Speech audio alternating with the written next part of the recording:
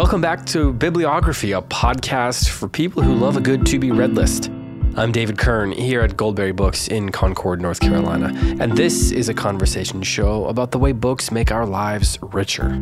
This week's guest is Michelle Nijhuis, an award-winning nature writer whose book Beloved Beasts: Fighting for Life in an Age of Extinction was one of my favorite nonfiction books of last year.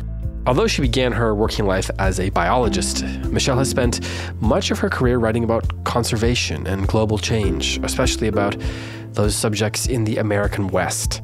Her reporting has won several national honors, including 2 AAAS Kavli Science Journalism Awards, the Walter Sullivan Award for Excellence in Science Journalism, and inclusion in 4 Best American Anthologies.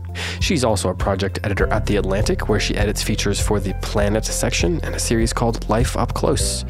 Her writing has appeared in publications including National Geographic and the New York Times Magazine, and she's a contributing editor of High Country News, a, quote, scrappy institution that produces some of the finest journalism in the American West, end quote.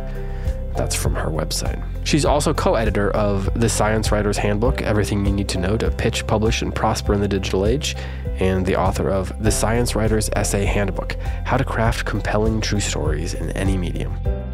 Beautiful Beasts, which, as I said I loved, comes out in paperback later this month, and it's a fascinating look at the history of extinction, of the study of extinction, and the evolution of the environmentalism movement in the United States. And don't worry, even if you're a novice on the subject like I am, this book is downright exciting in the way it tells the stories of the women and men who studied and worked to preserve creatures like bison and rare frogs and birds, you know, the sort of creatures that make our world so exotic and wonderful. So if you're looking for something to read as spring arrives, this would be a great option. I recently chatted with Michelle about her own reading life and the books that have inspired her as a parent, a scholar, and an individual. And as with every episode on the show, I think I came away with several titles to add to my to-be-read stack, but that's the point.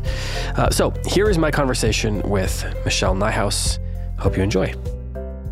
Well, Michelle Nijhuis, thank you so much for being here. It's an honor to talk to you. I have been loving your new book. And so I read like 3 chapters and was like, I've got to have a conversation with her about books she loves. So thank you for coming on.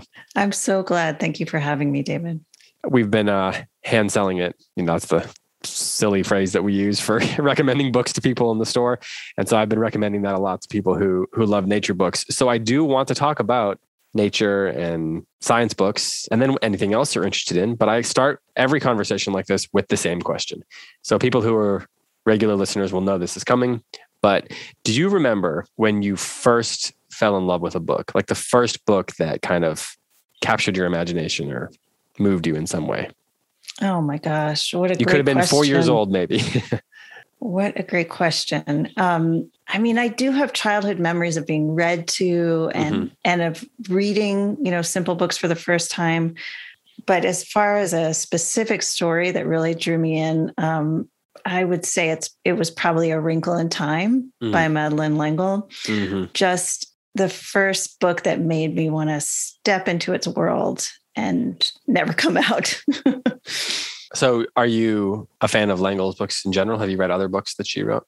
I did. As a kid, I think I read almost all of them. None of them had quite the same effect on me as that one, but nothing could, you know. Yeah. That's pretty transporting. Wonderful writer. Yeah. And I read the graphic novel to my child rather than the original. And I actually found the graphic novel to be so faithful to the original text that and it cut out some of the wordiness that, you know, from decades later looks a little bit dated. It was as wonderful an experience, I felt, to revisit it in that new form. Yeah, I love that graphic novel. And it's definitely, you said it takes it out, but it's still long. Yeah. Like it's still thick enough to get the story. And the characters come through and the magic of it comes through. And the, you know, I don't feel that any of the richness or any of the ideas are lost. It's just things are said a little more efficiently or gotten across with an image rather than a paragraph. I just thought it was an exemplary translation in that way. Did you grow up reading graphic novels and comic books and things like that? Or is this something new now that with your kid? It's new with my kid. I wasn't a comic book fan as a kid. I mean, I'm sure I read some comic books, but that wasn't something I got into as a kid. And that was what was around when I was younger, the renaissance of graphic novels and this new sort of sophistication of narratives in comic books and graphic novels is something that I've gotten acquainted with as I've become a parent. I've really enjoyed. It's true. It has evolved a lot. And like even turning novels into graphic novels is a relatively new thing. Yeah, relatively new. And I mean, there have always been adaptations, but I think the sophistication of them has really shot up. Did you grow up in a house that was a big reading house? Not a huge reading house. I mean, my parents were readers and read to me, which was a wonderful gift. But I quickly, and then they always, facilitated my interest in reading, made sure I had a library card, which I think is an important rite of passage for any young reader. Yeah. And it's readers of all ages. One of those first early acts of independence, I feel, is it's such a passport into the world of reading. But a lot of my reading was on my own. I wasn't reading things that my parents introduced me to after a certain point. Yeah. And so I've always loved that search, that kind of scavenger hunt through literature where one book leads you to the next. It's a wonderful journey. It sounds a bit like probably like how research is for a scientist or a science writer, where your one thing takes you to the other. Very much so. Yeah, I didn't think of that, but I think finding new books to read has a lot of similarities to that, where you've come upon an unexpected connection, a mention of one book in another book, and you think, oh, maybe I'll go down this path and see if there's anything of interest there. Yeah, one question leads to another question. Of course, yeah. Yeah. So, what role does reading fiction play in your life? I mean, you have the book, the new book in particular is, it's a science book. It's you write nonfiction, but what role does fiction play in your reading life? Well, fiction's always been really important to me. I have never, aside from a few private experiments, I've never been a fiction writer. But I have found I enjoy fiction, of course. And I also find it useful to my work in nonfiction. So many of the stories that we tell to each other over and over again tell us something about our relationship with the rest of life. And so, I mean, I just find many fiction stories very, just very revealing reflections of how we as humans see the world and how humans have seen the world in other times and places.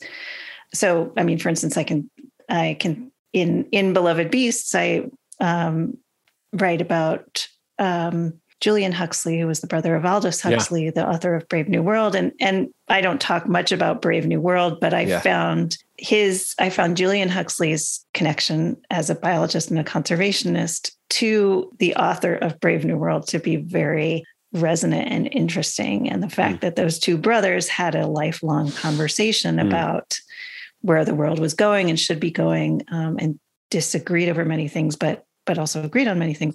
I found that to be very interesting and revealing. Fiction, I was talking to a friend the other day and about books we were reading, and I was noticing that I have a habit of reading old fiction and new nonfiction. Interesting. So I read a lot of classics, some new fiction that has been recommended by friends, or one of the book clubs I'm in is reading, but I often read old fiction. And then for comfort, I read detective fiction. I've been a huge fan of detective fiction since I was a kid, since probably not too long after A Wrinkle in Time. I started reading Agatha Christie's. Yeah.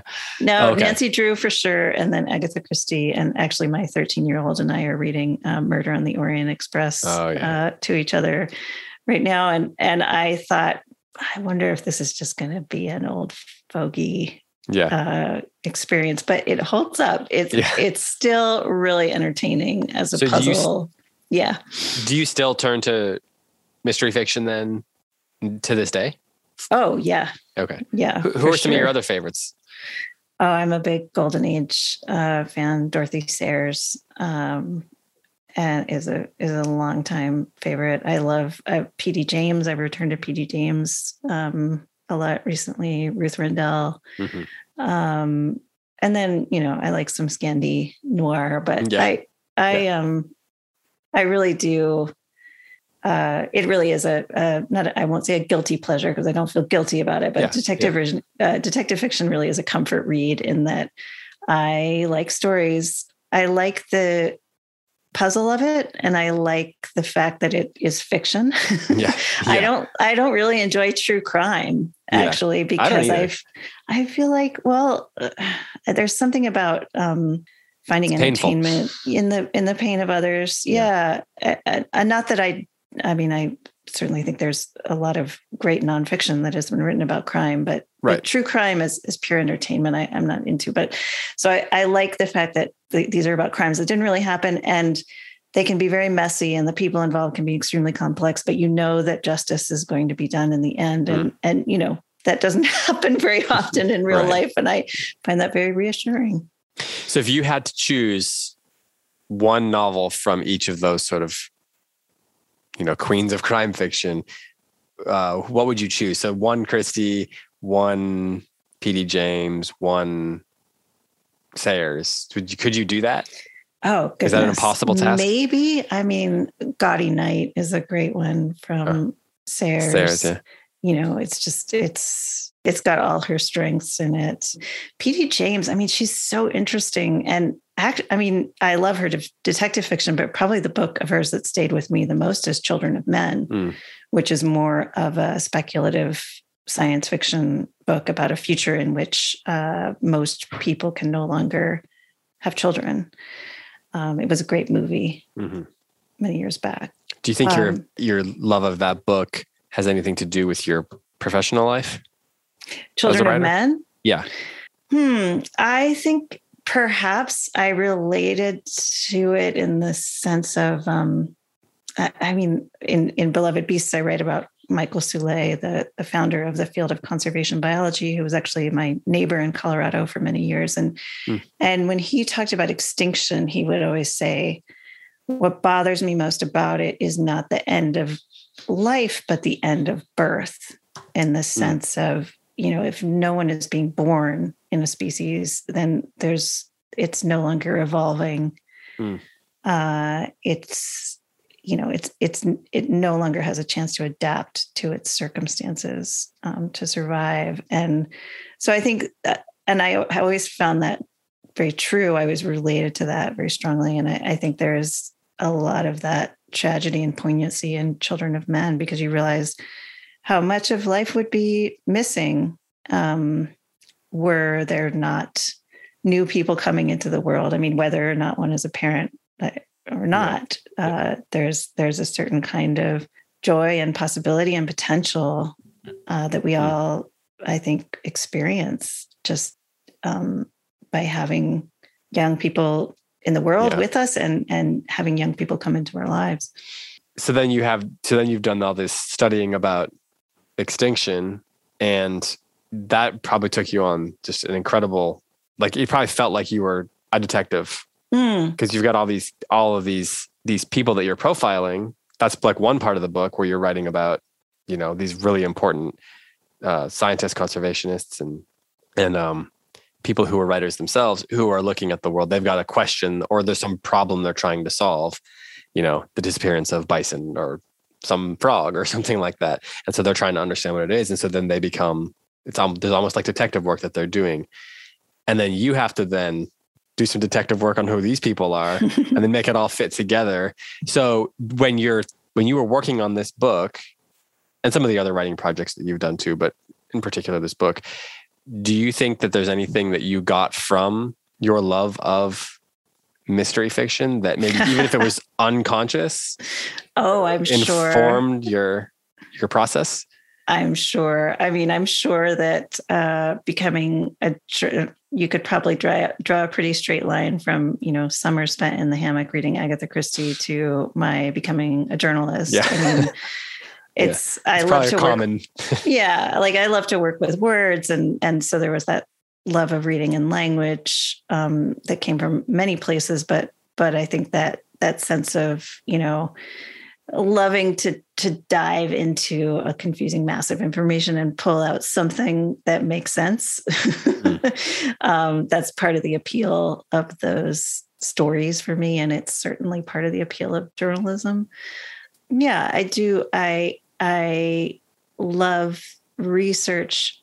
I especially love research into the past, which maybe is not so common among journalists, but I loved this project because it gave me the chance, that the project of writing Beloved Beast, because it gave me a chance to delve into archives and sort of indulge that love of mine. I'm not a professional historian by any means, but I do just enjoy that the possibility in archives that even very well cataloged, well thumbed archives, there's always the chance that you might come across a letter or a quote or something that isn't well known. Yeah. That's always very enticing to me. And I joke that I read Possession by A.S. Byatt at an impressionable age. So I think that like sexy things are going to happen in archives, which, they never have to me, but it's like Indiana Jones is going to show up or something. Yeah. And also just the experience of, because Beloved Beast was about, most of the characters in Beloved Beast are no longer with us. So going to archives and getting to put my hands on things that they had written, their private letters, that was the closest I was going to get to actually interviewing them, actually spending time with them. So I loved those moments. Was there a book or work by one of these key figures that you wrote about that most surprised you at its quality, and that you would say, okay, if you're listening to this podcast and you're interested in nature or science writing, you have to read this book, that maybe you didn't necessarily know about previously, or even if you knew about it, you didn't quite realize how good it was? Well, Aldo Leopold holds up as a writer impressively, I would say. He's not a particularly showy writer, but he is a great thinker and a very stylish writer in his humble way. His style, I would say, is deceptively simple. And I had read Sand County Almanac in high school, read it several times in my 20s, but I had not returned to it for a while. And it was really a treat to return to it and realize, okay, this is a really special piece of writing, written by someone who did not think of themselves, I think, as a writer. He was, he had many other hats that he wore. He loved writing and I think was known, among his colleagues as the wordsmith, but it was not something he necessarily aspired to do or trained to do. So, and he just was so wise about, at a time when many conservationists were still thinking, okay, conservation is just about protecting other species from people. It's just about drawing lines and boundaries. I think Leopold was perceptive in saying, yes, that's necessary at times, but that's just the beginning. We need to find a way to support people in living alongside other species. We need to recognize that we are part of an ecosystem, and in a sense, harken back to an older form of conservation, the kind of conservation that's been going on since the beginning of human history at a small scale. And so, and I think that is still so relevant and needs to be heard by much of the conservation movement. So he articulated it very well in the 30s and 40s when he was writing, and it's, his points still stand today. If we were trying to create like a Mount Rushmore of of books on conservation, on the conservation movement. Well, not on the movement, but by conservationists. What would you say would be the 4? Like, let's say Sand County Almanac makes that list. So what are the other 3? Unless you don't think it should make the list after that. No, I think it should make the list. Gosh, it's hard because I feel like I'm going to tell you titles and then I'm going to feel like, regret it. A really important one. But I'll give it a shot with the caveat that I may regret this later. Yeah. That there are more. I mean, maybe like a starting place. Yeah. Canons are always difficult because, they should be subject to change. And when you name things, they always have has such a weighty sense of these are the books these are the only books you should read. Well, let's put it like this. Someone's read your book and now wants to dig deeper into like some essential works. Yeah, for sure. Yes, I would put Sand County Almanac on there, and I would put Silent Spring on there. It's a beautiful piece of writing, and I think still deserves to be read. And Silent Spring is the Rachel Carson book, right? Yes, I should say. Silent Spring is Rachel Carson's book about the dangers of DDT, which was a sensation when it came out. It's still an iconic book, and Beloved Beast gave me the chance to revisit it. And I would argue that the iconic status is still well-deserved.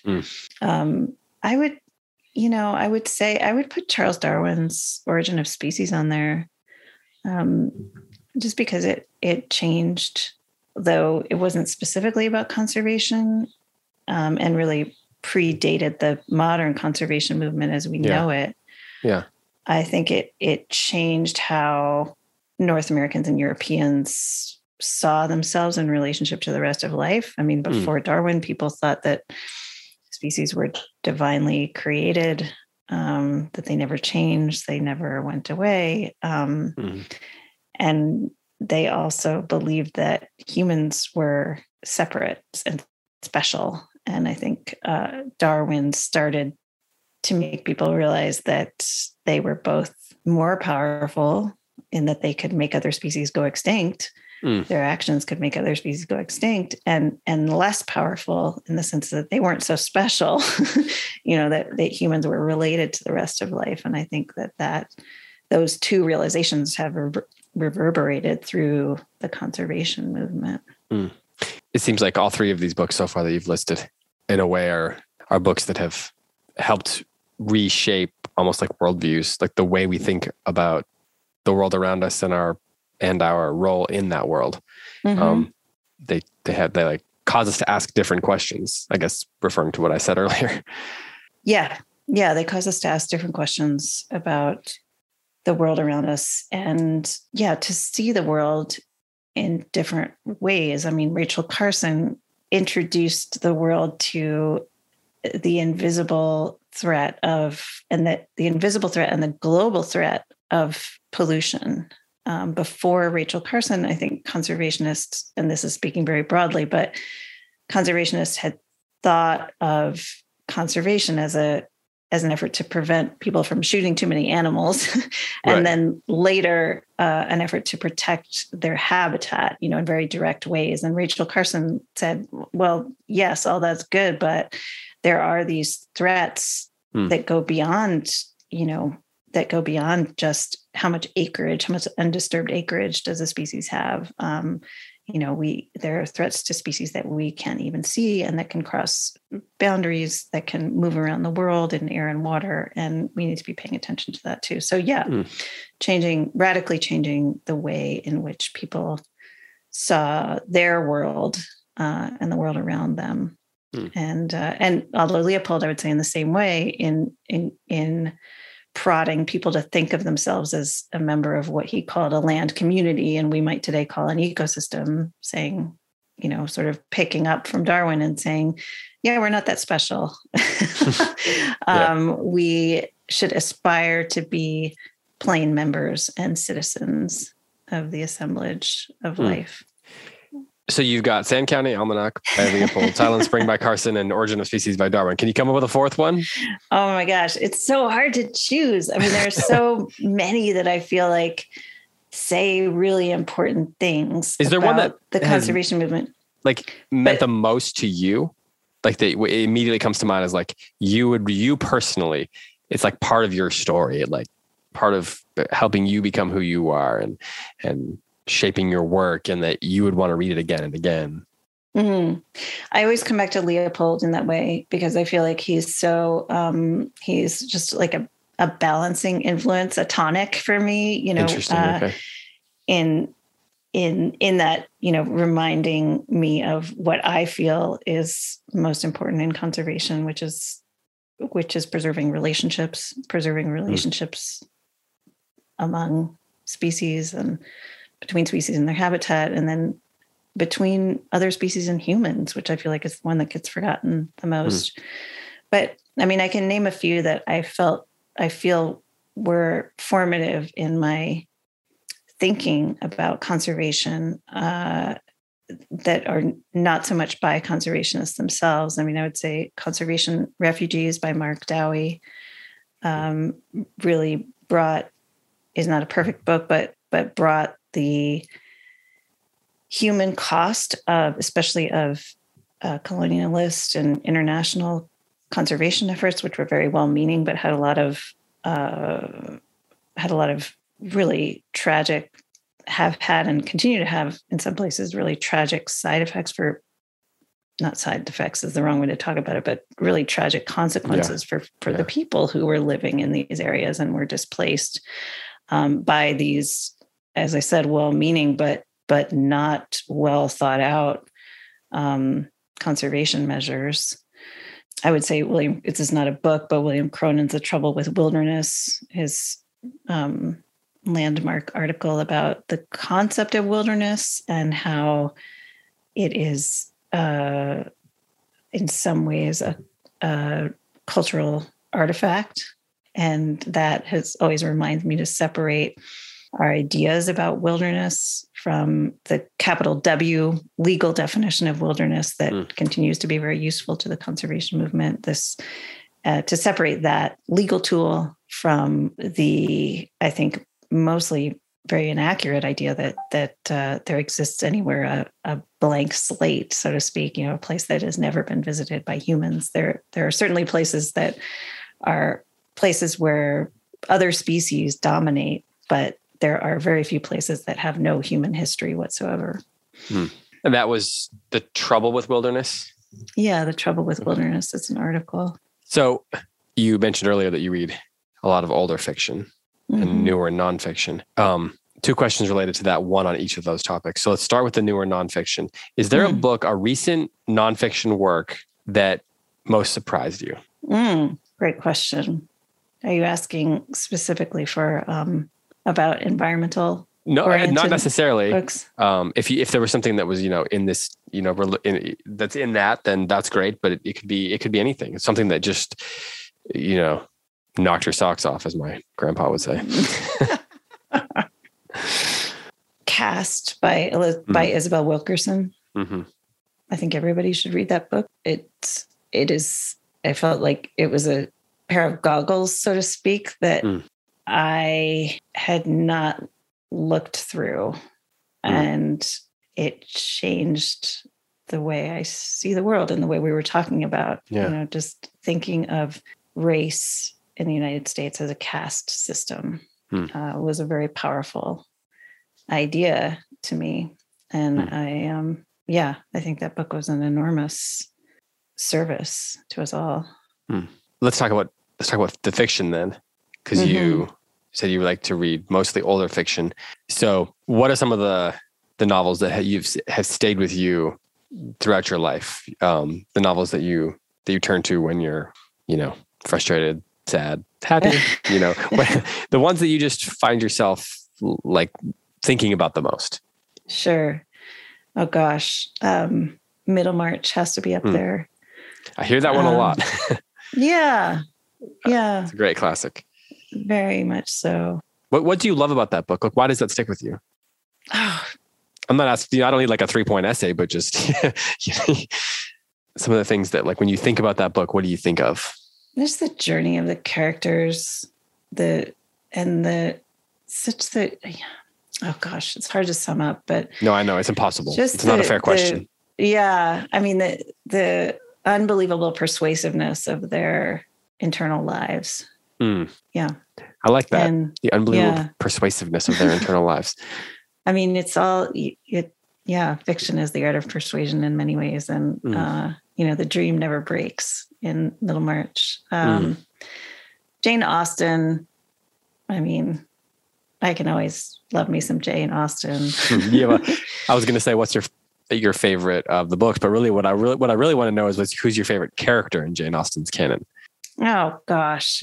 Because that's almost even less fair of a question. Yeah. I mean, it's very, very unfair.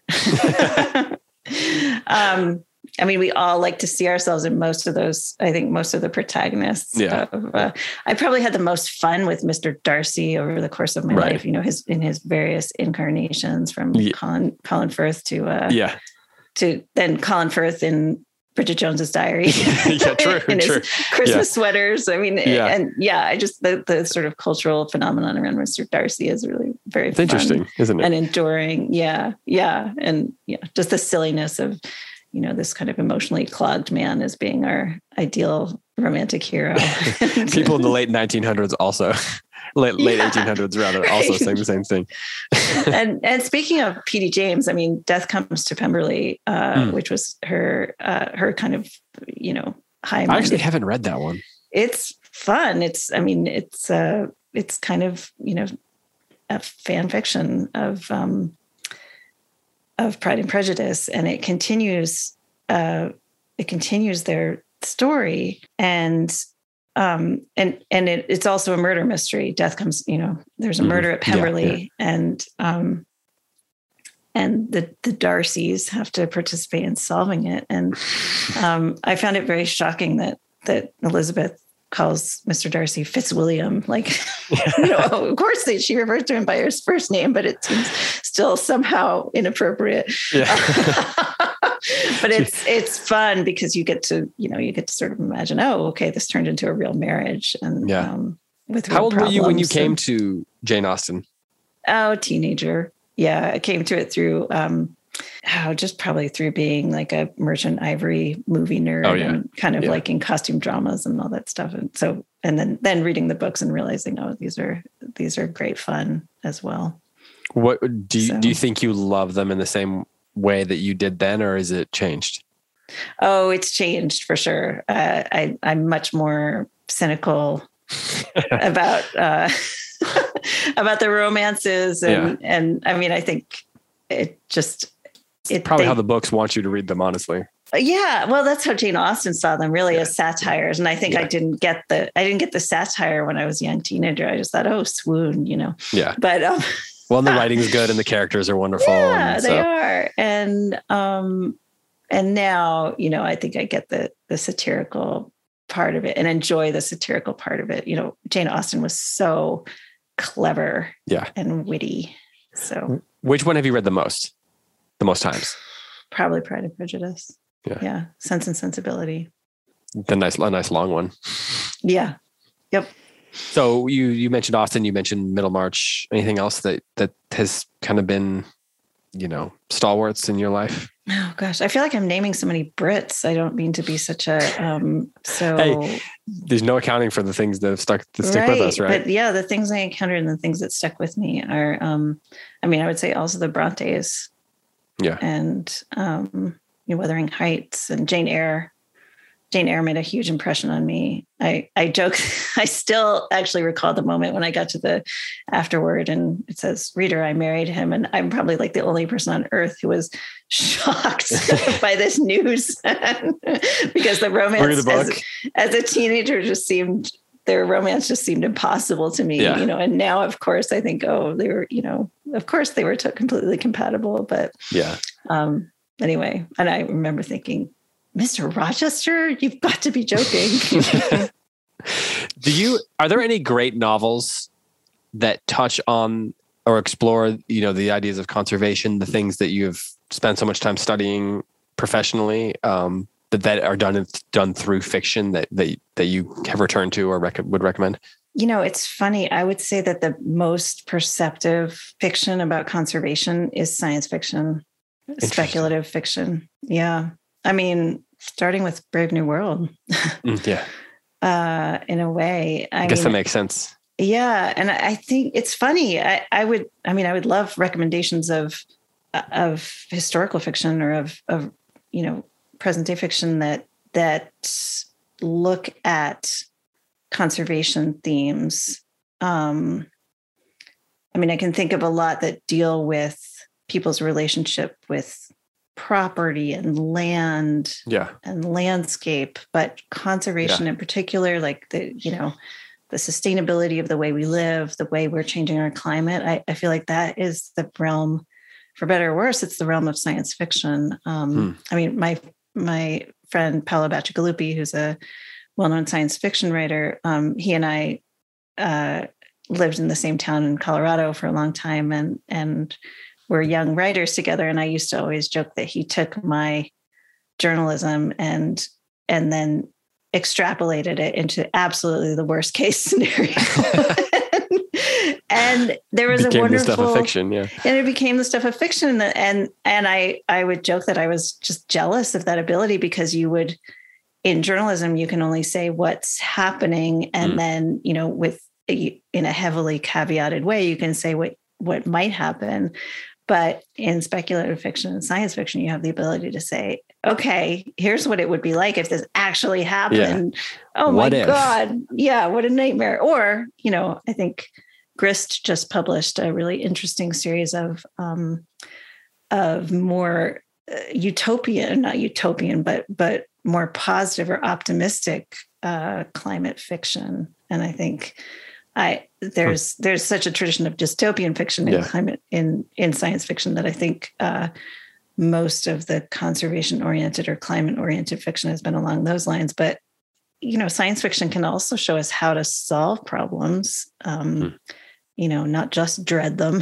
Yeah. So I would love to see more of that.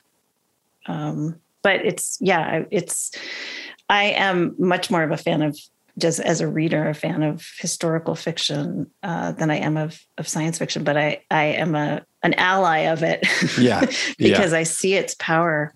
Yeah. To talk about conservation.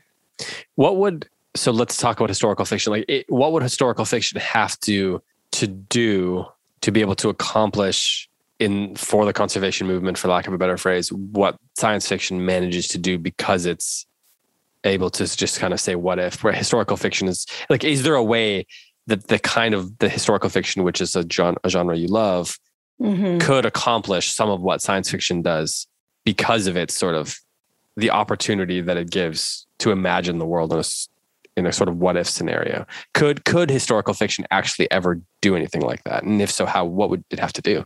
I would love to see it do so.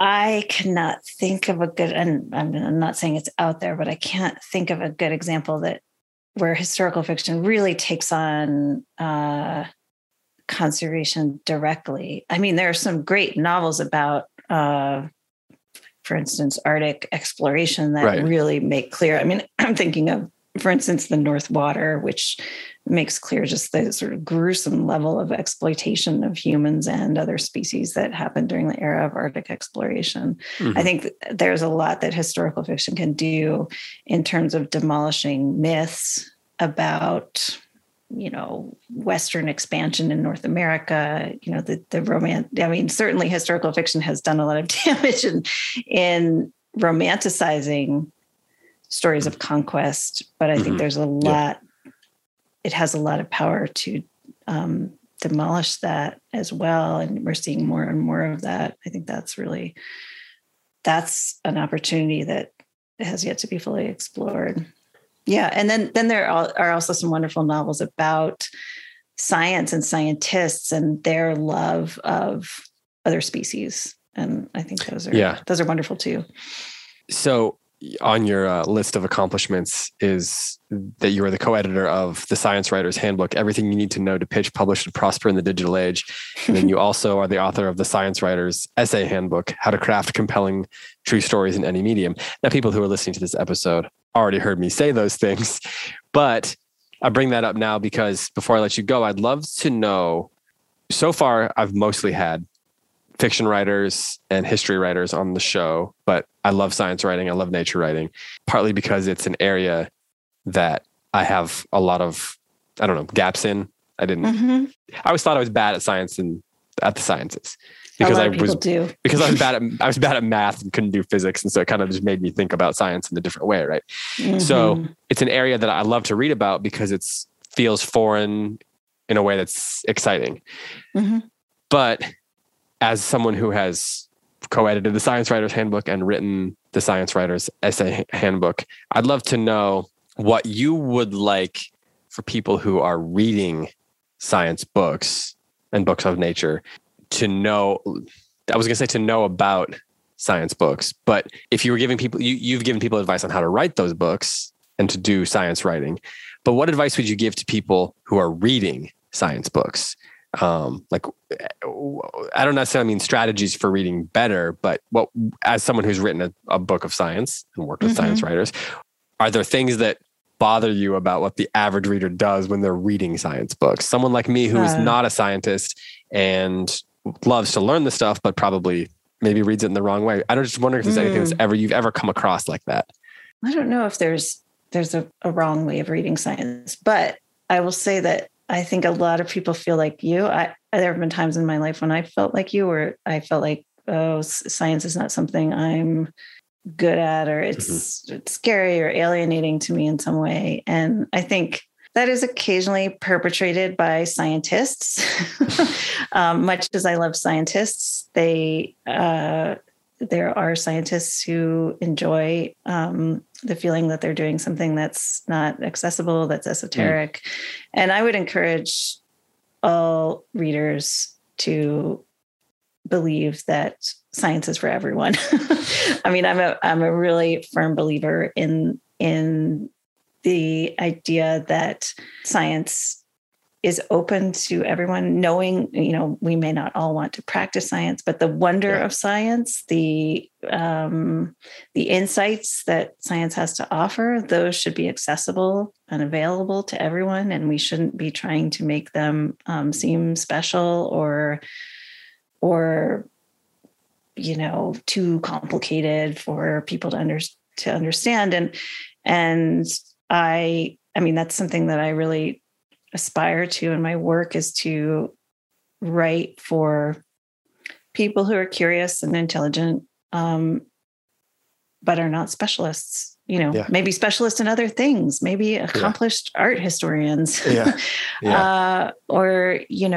incredible craftspeople, but they don't have a background in science, but they're curious about it. And I try to communicate what I see as valuable about science to people who I think deserve to know it. So I would just say, push back. If you feel scared by science, please push back against that, because it's something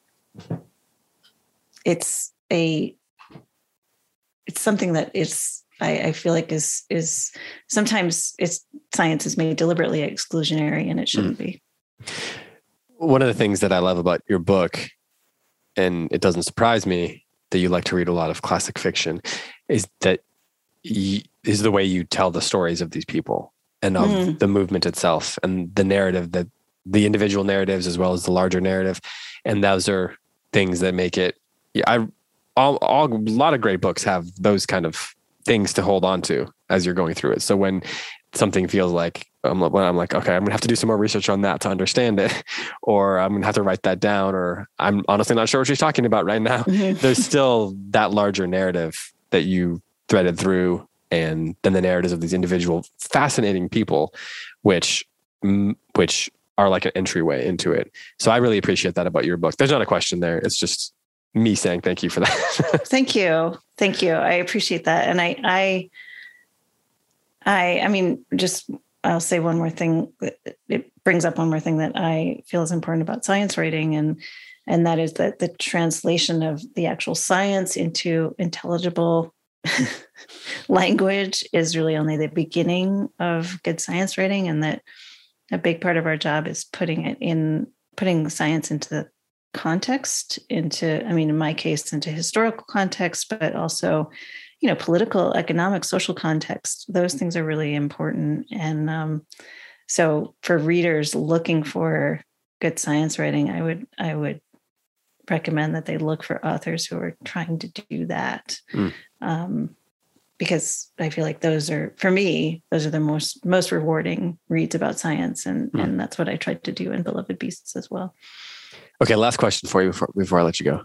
Let's imagine that you are headed out for an exploration and you've got a backpack or whatever, a mule or a truck or whatever, and you have enough room for 4 books. Oh my gosh. Size doesn't matter. I knew it was going to be something like this. Size, okay. I know it's really unfair of me. Size does not matter. It's just a weird hypothetical situation. It's kind of one of those desert island type things, deserted island scenarios. You're going to be gone for a year. And so you got to take 4 books with you to keep you company during that year of exploration. And I'm not gonna, no details on where you're going, and none of that matters. So you're just choosing 4 books that you know you're going to want to spend time with. Okay. So they can be as heavy as I like. Yeah. In this made up science fiction scenario, there's no size limits. It doesn't matter if you have to carry them or whatever. Okay. Well, the complete stories of Sherlock Holmes, for sure, for comfort.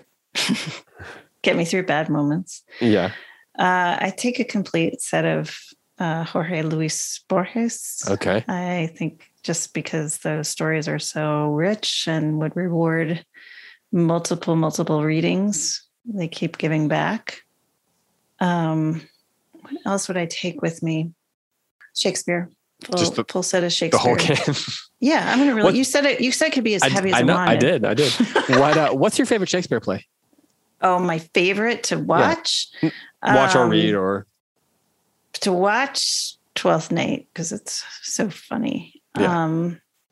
To read, probably Hamlet.